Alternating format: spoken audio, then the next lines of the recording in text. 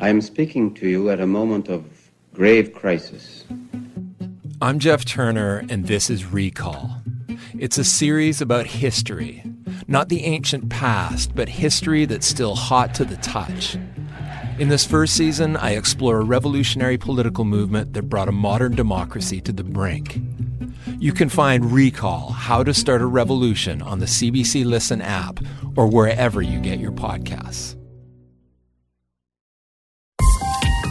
This is a CBC podcast. Hey, I'm Tom Power. Welcome to Q. Today, my conversation with the Canadian filmmaker Matt Johnson. And we're going to talk about a Canadian film that's getting a lot of attention these days. Matt made this movie called BlackBerry, which is about, BlackBerry, the phone, and the rise and fall of a device that really changed the world. And if you're listening to this outside of Canada, you might not know that BlackBerry, the device, and Research in Motion, the company that made or makes it, is and were Canadian. I will say this film in no way shies away from the Canadianness of it. For instance, in just one film, audiences all around the world, including like Oscar voters, are seeing Waterloo, Ontario, Cops Coliseum, Don Cherry, the Bank of Montreal, a Canadian $20 bill, and the longtime dream of wanting to own an NHL team. And behind the film and the creation of this entire Canadian apparatus is the filmmaker Matt Johnson. Matt Johnson's from Ontario. He got a lot of attention as a young filmmaker for making these films like The Dirties, where he secretly filmed inside a high school, Operation Avalanche, where he secretly filmed inside of NASA, or his TV show Nirvana and the Band The Show, where he secretly filmed kind of everywhere. And he became known as sort of this prankster, outsider filmmaker, one who wasn't afraid to call out the problems he saw in the old school of Canadian filmmaking.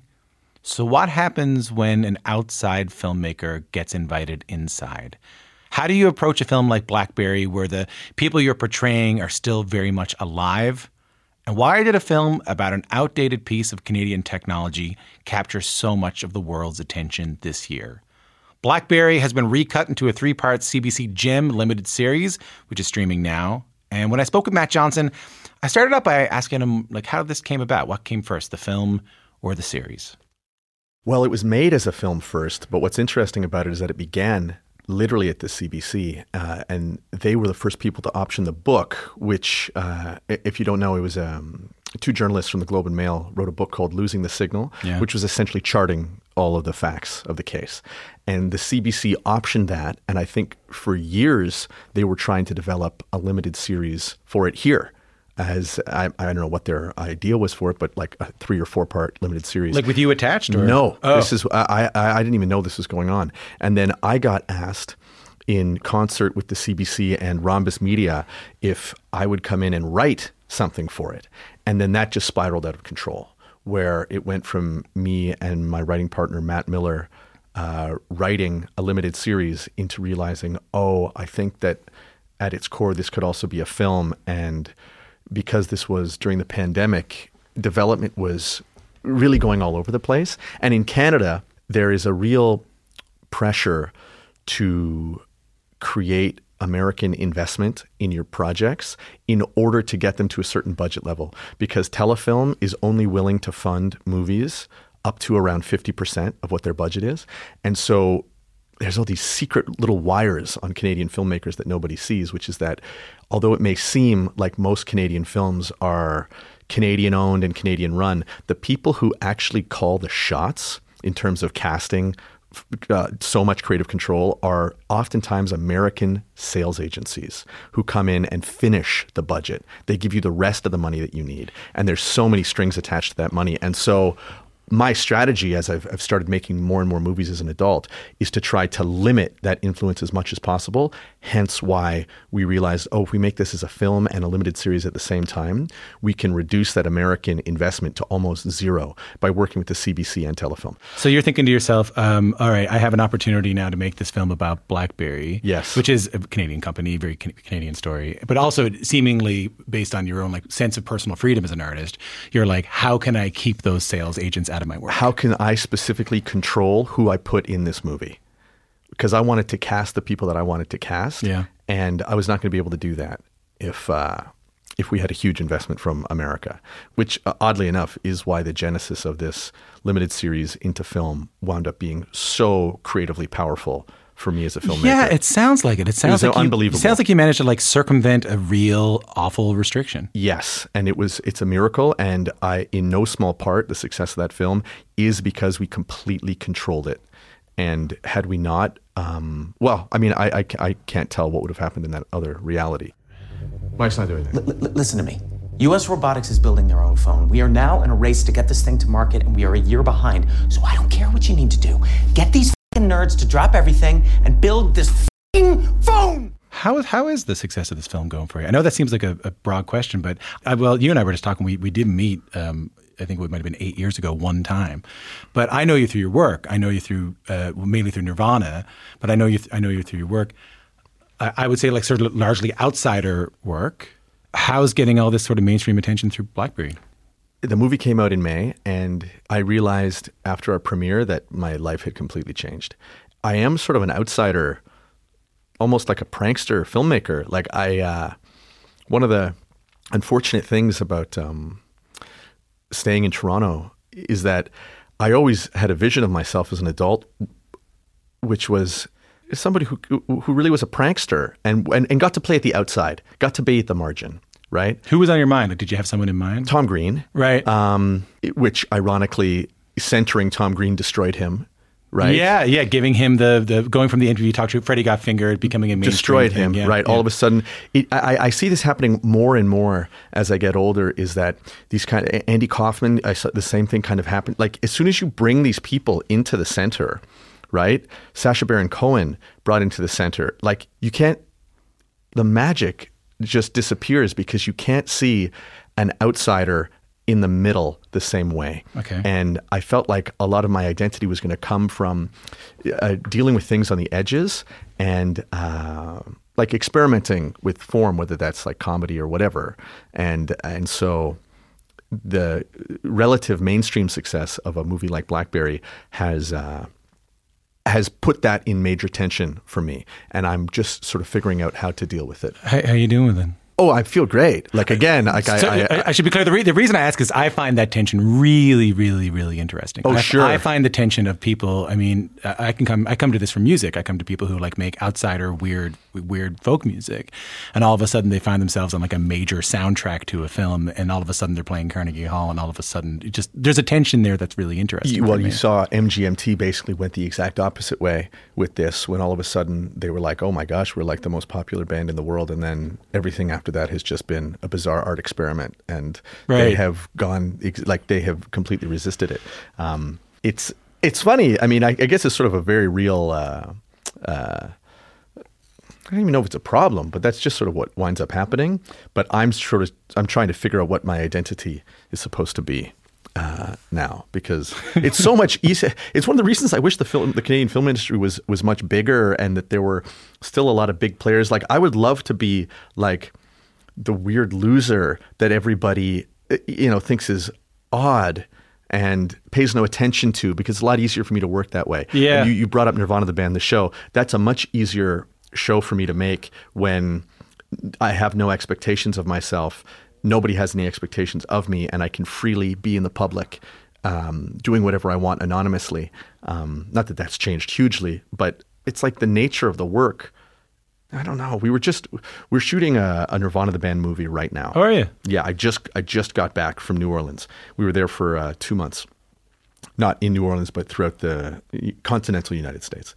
And there is a kind of different feeling doing that now, and trying to reinvigorate and reignite that kind of prankster kid who has no sense of consequences and no sense of gravity at this age, especially after having made this movie that people are telling me I watched this movie with my parents and I loved it. And if I get this right, I didn't know you were shooting Nirvana, the band, the movie, but what I've heard is that you're still sort of doing that guerrilla filmmaking while having sort of awards season screenings of BlackBerry at the same time. That's a weird tension. What are those things like? I feel like you're good at revealing the peering behind the curtain a little bit. I didn't even know these things existed. Neither did I, and I learned about it quite a bit. And the idea of I had two really good friends who had just made an amazing short film about a polar bear, Jack and Gabby. You might have even seen this. It was shortlisted for an Oscar. It's basically a no dialogue short film that was, I think, instantly bought by maybe National Geographic, I don't know. And it is like an 11-minute short film where you're just watching the life of a polar bear as it gets kidnapped and flown away on a helicopter, but it's from the point of view of the polar bear. It's a masterpiece. They're making a feature version of it right now with A24. But they went through this the year before, and they told me about it. And they were like, you have no idea. It's crazy. Like, you're meeting all these people, and there's so much pomp and circumstance. And more than anything, so much money gets spent behind the scenes in this fervor around award seasons. It's unbelievable. It's very... It's almost like Oscar Wildean. It's like it's very much of the high court. These are the sophisticated people. You know, it's like a secret society is what it really feels like. What is it? So in my mind, you're all in my mind. Everyone there is wearing tuxedos and like Victorian era masks. And you think it's like what's it called? Eyes Wide Shut. Yeah. Yeah. And there's and they're drinking martinis, and you're standing up and going like, "Hey, so this is my film. You guys control the Oscars. Please give this." That's how I see it.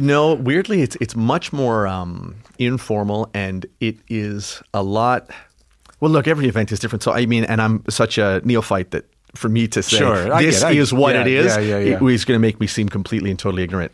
But I'll say from my point of view, it has been extremely gratifying to see the interest from mixed generations around a film like this. But I had no idea this world existed, which is the voting bodies and the critical bodies of the film industry in North America. It's massive. It's a whole culture. It's like the fashion world. How did you find yourself getting interested in this story anyways? Like, I understand you read the book, and I asked that question intentionally. Like, I understand that you read the book and you have the opportunity to make the film. But like, even just hearing what I did about you, what about the BlackBerry story was grabbing you? I'll tell you, at first, I was deeply uninterested in it. So I read the book and I thought, okay, this is a compelling business story in a way, but I myself am not the person to do this, and I don't know why I was asked. And if you were to ask the people who wanted me to make the film, I think they'd be like, "Oh, this needs like a kind of new energy or a new take or whatever." Yeah, and you had this reputation as sort of like someone who's going to break barriers. What an iconoclast. Yeah, sure. Yeah. And so maybe they thought that would be like an interesting mixture, but really I didn't take to it at all. And it wasn't until I viewed the story of Research in Motion, and specifically those three main guys, Jim Balsillie, Mike Lazaridis, and Doug Freegan, as exactly what it was like for me around the time that you and I met 8 years ago. Young men who are almost in a kind of fraternal environment dealing with early success. And what that does to the fragmented egos of three very different people who all view work in a different way, which I do. Because I think, depending on who you ask, I think I come across, me personally, as very different people. And it was something I was realizing as I was meeting more Nirvana the band fans in real life. And what I kept experiencing was people who met me and were expecting me to kind of be like crazy or kind of zany, like funny, like basically high energy, high energy and irreverent, like almost like the cartoon character that they see in the show, very much like the character I play in BlackBerry, Doug. It's like they thought that's what I was, and I was feeling like, oh man, this is so strange that all my friends don't see me this way at all. My family doesn't see me this way at all, but I've created this persona that people think, oh, this guy is just playing himself. And I found that so, I don't know what my conclusions were about it, but I was like, oh, that's interesting. And so I thought, oh, maybe I can investigate this triad in this movie, and I can divide these three parts of my psyche into three people, because I, like Jim, am very interested in working hard and going to work in order to accumulate political capital. Yeah, achievement. Right, achievement, and even the dark side of that. Yeah, right. Like I'm not afraid to admit like a kind of like sharp-toothed, almost evil ends justify the means ambition is well within. You got a bit of that. Hugely. Yeah. In fact, if you look closely at Nirvana the band or the Dirties, I mean, that's essentially what I'm expressing. Yeah. The message of most of those films is, you know, the ends justify the means, while also but they're all tragedies. Like they all destroy the character. So I'm acknowledging don't actually do that. But that's certainly me. And then this perfectionist who is willing to alienate people and destroy his own life in search of something that he can't even quantify as perfect, just like Mike. That is also me too. But then I'm also the kind of person who's like, let's just party. I don't care. I just want to be with my friends. I want to go into work whether I'm being paid or not because I'd rather be here than anywhere else. And I think those three forces or those three psychologies really are at war in myself. And I thought, I can try to work this out in this movie. And so as soon as I saw that, I really clicked with the material and I knew exactly what I wanted to do. Is it harder when they're real? Oh, this is a great question, and one that I obviously get faced with a lot, which is, I mean, you're basically walking down the road sort of towards a sense of almost ethics or morality, right? Because one of the things that you never realize when you're making a movie like this, especially with your friends, is that, this is really going to affect people, especially the ones that were showing their lives. Like, I mean, this movie has affected Jim Balsilie's life. It's certainly affected Mike Lazaridis' life, although I haven't gotten to speak with him. And he's kind of out of the. All I've heard is that he's extremely reclusive, and that he may be living in Greece. Wow. So I wanted so badly to get to some feedback from him. What was that line Norm Macdonald said? The best thing in life to be is rich but not famous. Yeah, well, he's done it. Yeah, it feels all right to me. Yeah. And the other guy, is it composite, right? Your character is I'm playing a real guy, Doug Freegan, except because there was nothing written about him and I had no videotape, and really only 2 photographs, I actually based a lot of my character on an engineer who I did meet, who is like the 20th or 30th employee. And he was a guy who has amazingly become like one of the world's most famous woodworkers. Yeah, I was reading you talk about His name's Matthias Wandel, and he was the person who gave us all the photographic journals that he'd taken in the 90s of Research in Motion, and that's what Adam Belanger, my production designer, based everything on. So basically, there is a free wireless internet signal all across North America, and nobody has figured out how to use it. There's free internet in this room right now. It's like the Force. Sorry, have you seen Star Wars? No. He was kind of a prankster, like social convener type guy. He would deny this, but a lot of my portrayal is based on him. Okay, so you're heading down the road of, maybe we should just play the clip. We have the clip of with Balsilie on the National being asked about the portrayal in the film. Could we play it? Oh, yeah, great. Well, many employees have been very vocal in pointing out to the mischaracterizations, and there's been a piece in the National Post today, and I suspect there's more to come. The general consensus is it's 5% accurate and 95% made up. And you do have to remember that I've lived 60 years with the word silly in my last name, so I can handle being teased. What do you make? It's funny. I got to meet Jim right after our Toronto premiere. I talked to Glenn, who plays him, 2 hours before the Toronto premiere. Really? Yeah, 2 hours before the Toronto premiere. He was sitting right there. Oh, come on. And I said, how are you feeling about it? I think he was a bit nervous about meeting the real Jim. Thank you for saying it. Yeah, he was hugely. And I know that, and that really started to develop as we realized the film was going to get a wide release. But I mean, that just speaks to Glenn's sophisticated empathy. Like, he really doesn't want to upset the person that he worked so hard to portray. But I got to tell you, I think that at a certain level, Jim is... he's saying, oh, yeah, they got all this wrong, hiding a huge smile. Like, in many ways, he comes off as like the coolest, most interesting guy in this movie. And sure, he's aggressive. And I mean, you might even say it sometimes that he's sort of a prick the way that we portray him. But he gets things done. I'll put it to you this way. Okay. Almost everybody who I meet and has only seen BlackBerry, and they talk to me for 2 minutes, they're like, oh my God, you are exactly like the guy you play in the movie. And I'm like, yeah, I hear that a lot. All the people who've known me my whole life who see this movie, and I haven't seen me in a while, and they go, oh my God, you're exactly like Jim. So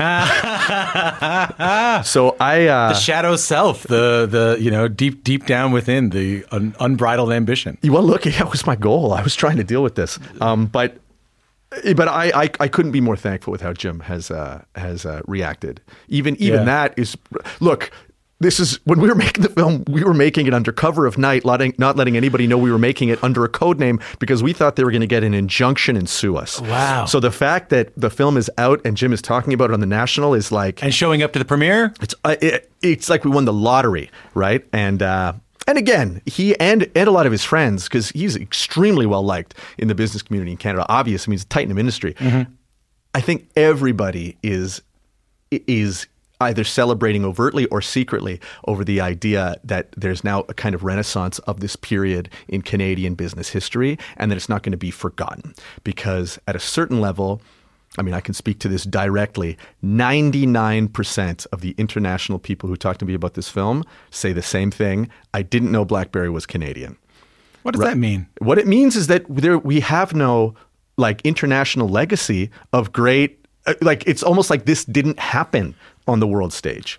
Our country doesn't get the credit for the fact that we invented the smartphone, and hopefully this does something towards changing that. Yeah, what's the line in the film about creating the best team? Yeah, it's right. It's in the trailer. It's when Mike is saying we can't do this. Our engineers aren't good enough, and Jim says, "You said they were the best engineers in the world." I said they're the best engineers in Canada. Which leads to this global engineer poaching that goes on in the second. But there's this. I mean, hold on. But let me skip to the question I want to ask when you said that is, do you think about that in terms of Canadian film as well? Oh, absolutely. Oh my God. It would shock people to realize that English Canadian cinema has... Good distinction, by the way. Major. Well, it is a major distinction. Yeah. Quebec is a different country in terms of its cultural relevance. Yeah. English Canadian cinema has zero international identity. And I don't mean 0.1%. I mean zero. Nobody outside of Canada cares or knows that we have any kind of cinema of distinction at all. And it's a travesty. And for most Canadians, I think the average Canadian, it also doesn't exist in this country. I think if you were to poll just somebody on the street, even in a major city, I don't think they'd even be able to name a Canadian film. So is that on your mind? Like, and what I mean by that is that you're not making a film about... Oh, I don't know. You're not making a film about the Henry Ford in Detroit, but you're making it in Canada with Canadian filmmakers, with Canadian behind the scenes folks, with Canadian actors. You're making a very ultra Canadian film. I was intentional in my introduction to say that this is a very inside Canada film in some ways. There's a lot of references. This is a very Canadian film. Is that on your? Is it on your mind to make a really, really Canadian film that's not Canadian? Do you know what I mean? Well, look, you say not Canadian, and I think that in some ways is a not Canadian, given what you just told me. Right. Because in some ways, people will use Canadian as a marker of like almost indistinction. Like it's so Canadian. In fact, in some ways, it's a sort of inside joke that if you say something looks really Canadian, it almost seems like an ersatz American. Like there's something slightly wrong with it, right? Yeah. There's an uncanny valley to it, which is normally what Canadian means when you're referring to cinema, especially in the States, especially when you, especially in the U.S. when you say, "Oh, it's a small Canadian film." Well, it has aesthetic proproperties. Yeah. To say something is Canadian, and they're not positive; they're all negative, right? I mean, maybe you could say it uses a lot of natural light. That's one thing that marks Canadian. So film. You're thinking like, I got to make a film about Canada that doesn't feel to use the slur Canadian. Well, I'm not even thinking that. I think I'm going to make one of my movies. Yeah, and the fact that it's fractally Canadian is very interesting to me, and certainly I like the fact that I was able to cast almost all Canadians that people don't really know are Canadians, right? Like Michael Ironside, Saul Rubinek. I didn't know Saul Rubinek was Canadian. Right. Well, I wanted to have again to abuse this word twice, but this kind of fractal relationship within the film where you were having the same experience at the actor level that you were at the product level, which I know sounds so pretentious, but I love the concept of people being like, "Oh my gosh, I remember that product or actor. Oh, and I didn't know that they were Canadian or it was Canadian," right? Like I wanted that experience to be happening on multiple levels throughout the film, which is why there's so many of these amazing character actors that I wanted to kind of bring out and showcase in the movie and have audiences react to them, hopefully the same way that they'd react to BlackBerry itself. It's the first part of my conversation with the Canadian filmmaker Matt Johnson. I have to say, when I was talking to Matt and he was talking about, we're going to talk about this a little bit more, about why one of his goals is to always be able to make the art he wants to make in Canada. And you just heard the way he wanted people to realize the amazing things that are Canadian. Is he secretly kind of patriotic? You'll hear the answer after this on Q. Hi, I'm Willa Paskin, the host of Decoder Ring, Slate's podcast about cracking cultural mysteries. On Decoder Ring, we dive down rabbit holes and obsessively explore questions hiding in plain sight. Like, why has slow dancing gone out of style? And when did we all become obsessed with hydration? And where did the word mullet, to describe a hairstyle, come from? That's Decoder Ring, named one of the best podcasts of 2023 by the New York Times. Listen to new episodes every 2 weeks and make sure to follow us so you never miss one.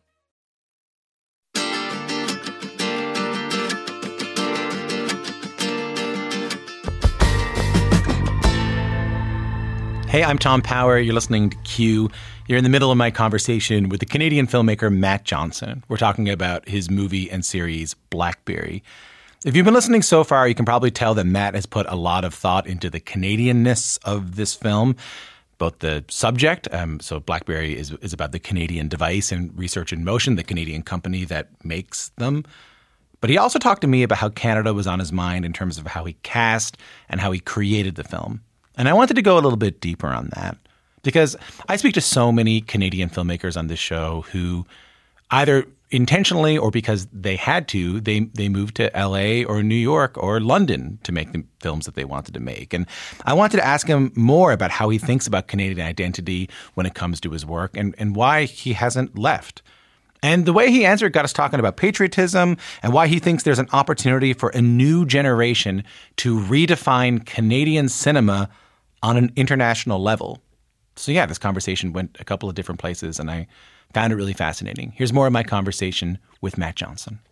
Where does that come from in you? That thing you just told me about, I said, you were trying to make a non-Canadian film. You said, no, I'm just trying to make one of my films. Well, look, I'm Canadian. My dad, when I was a kid, it was so proudly Canadian. He's such a patriot. And he would always say, we live in the best country in the world. We just have a marketing problem.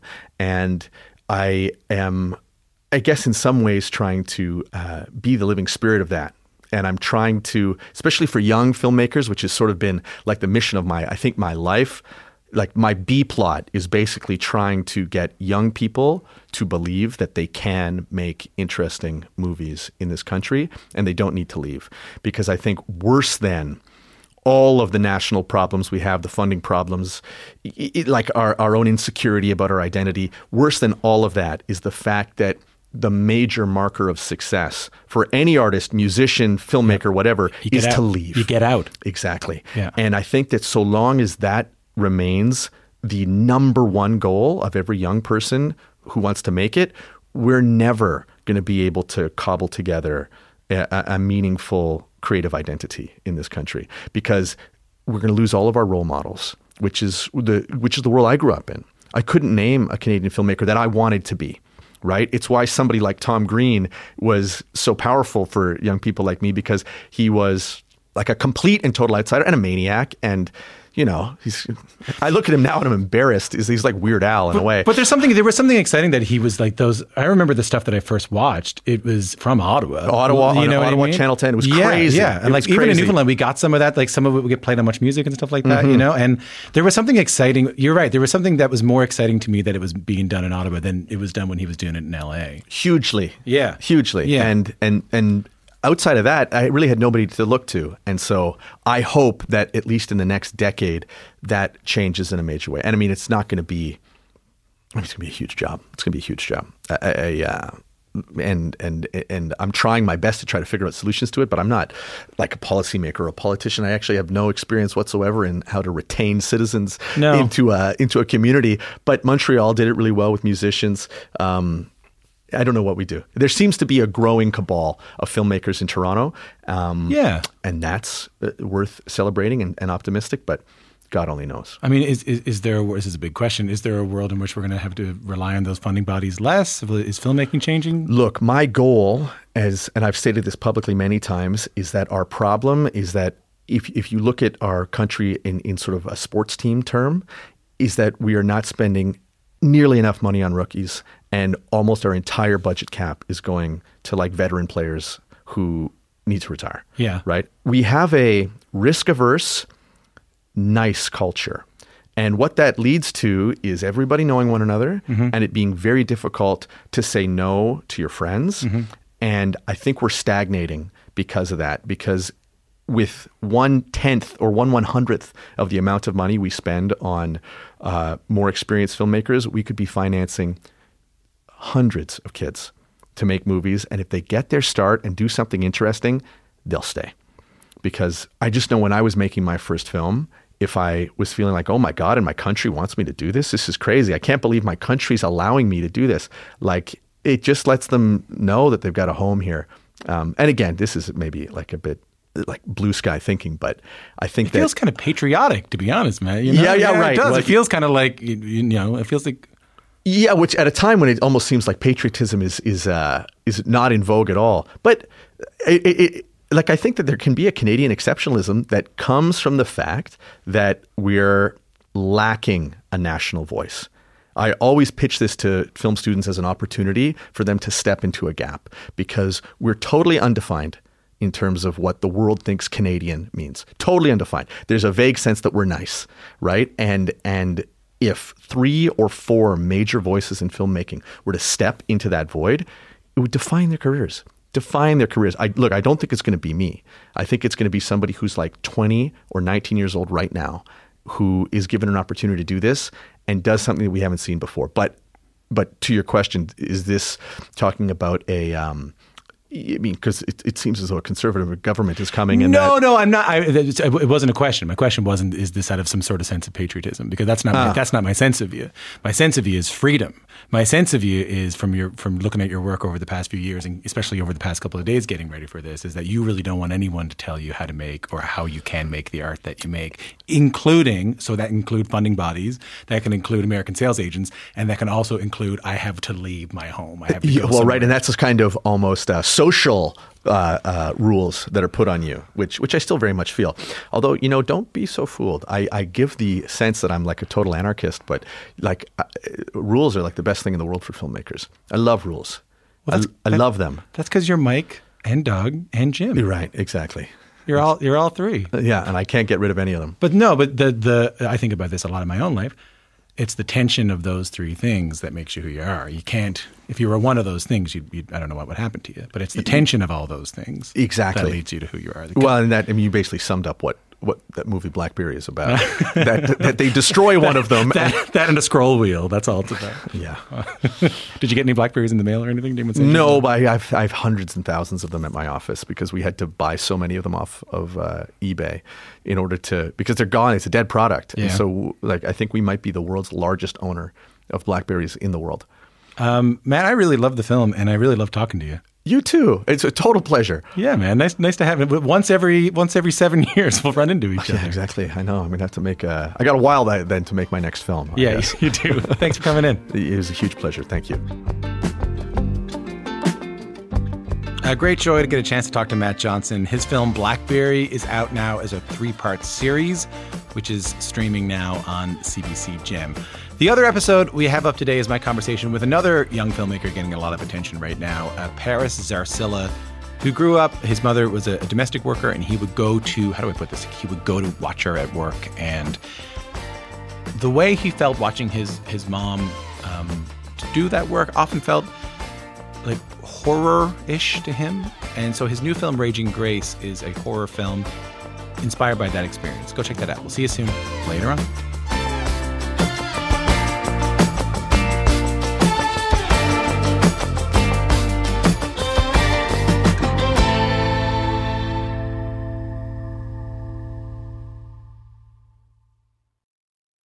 For more CBC podcasts, go to cbc.ca/podcasts.